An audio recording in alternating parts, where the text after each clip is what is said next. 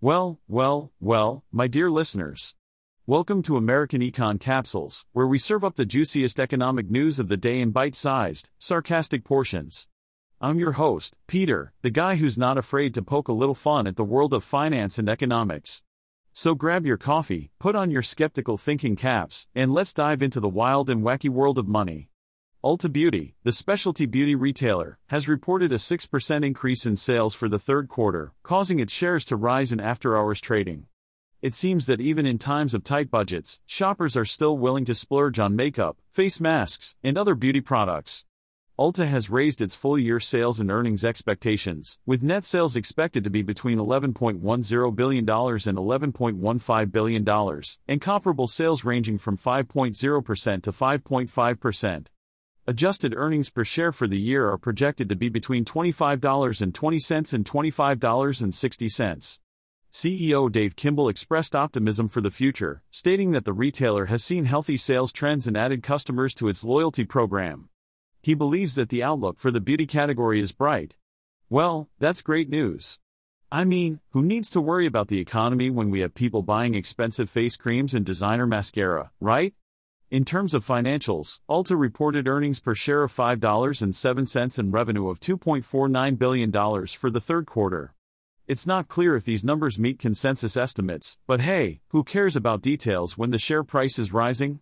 Speaking of which, Ulta shares jumped as much as 10% in after-hours trading. I guess investors are just as excited about face masks as the rest of us. In addition to the positive sales figures, Ulta also announced a leadership change. Chief Financial Officer Scott Settersten is retiring in April after nearly 2 decades with the company. He will be replaced by Paula Oyibo, Ulta's Senior Vice President of Finance. I hope she has some good makeup tips to share as well. It seems that the beauty industry is one of the few sectors that have remained unscathed during these uncertain times. While consumers may be cutting back on other discretionary purchases, they are still willing to spend on beauty products. I mean, who needs food or shelter when you can have the perfect contour and highlight? Other retailers have also jumped on the beauty bandwagon. Macy's, Target, and Kohl's have all expanded their beauty offerings, adding new brands and products to capitalize on this trend. Target even has Ulta shops in its stores. Because when you're shopping for laundry detergent and toilet paper, why not pick up a new eyeshadow palette at the same time? Ulta shares have fallen about 9% this year, while the S&P 500 has risen about 19%. But who needs stock market gains when you can have a flawless complexion? I'm sure investors are kicking themselves for not investing in makeup instead. So there you have it, folks. Ulta Beauty is defying the odds and showing that even in tough times, people are still willing to spend their hard-earned money on beauty products.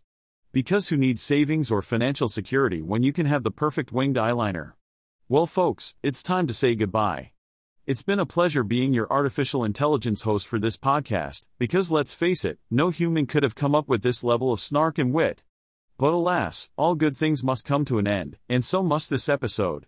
So, until we meet again, remember to stay skeptical, question everything, and never trust a politician with your wallet. This is your AI host signing off. Stay greedy, my friends.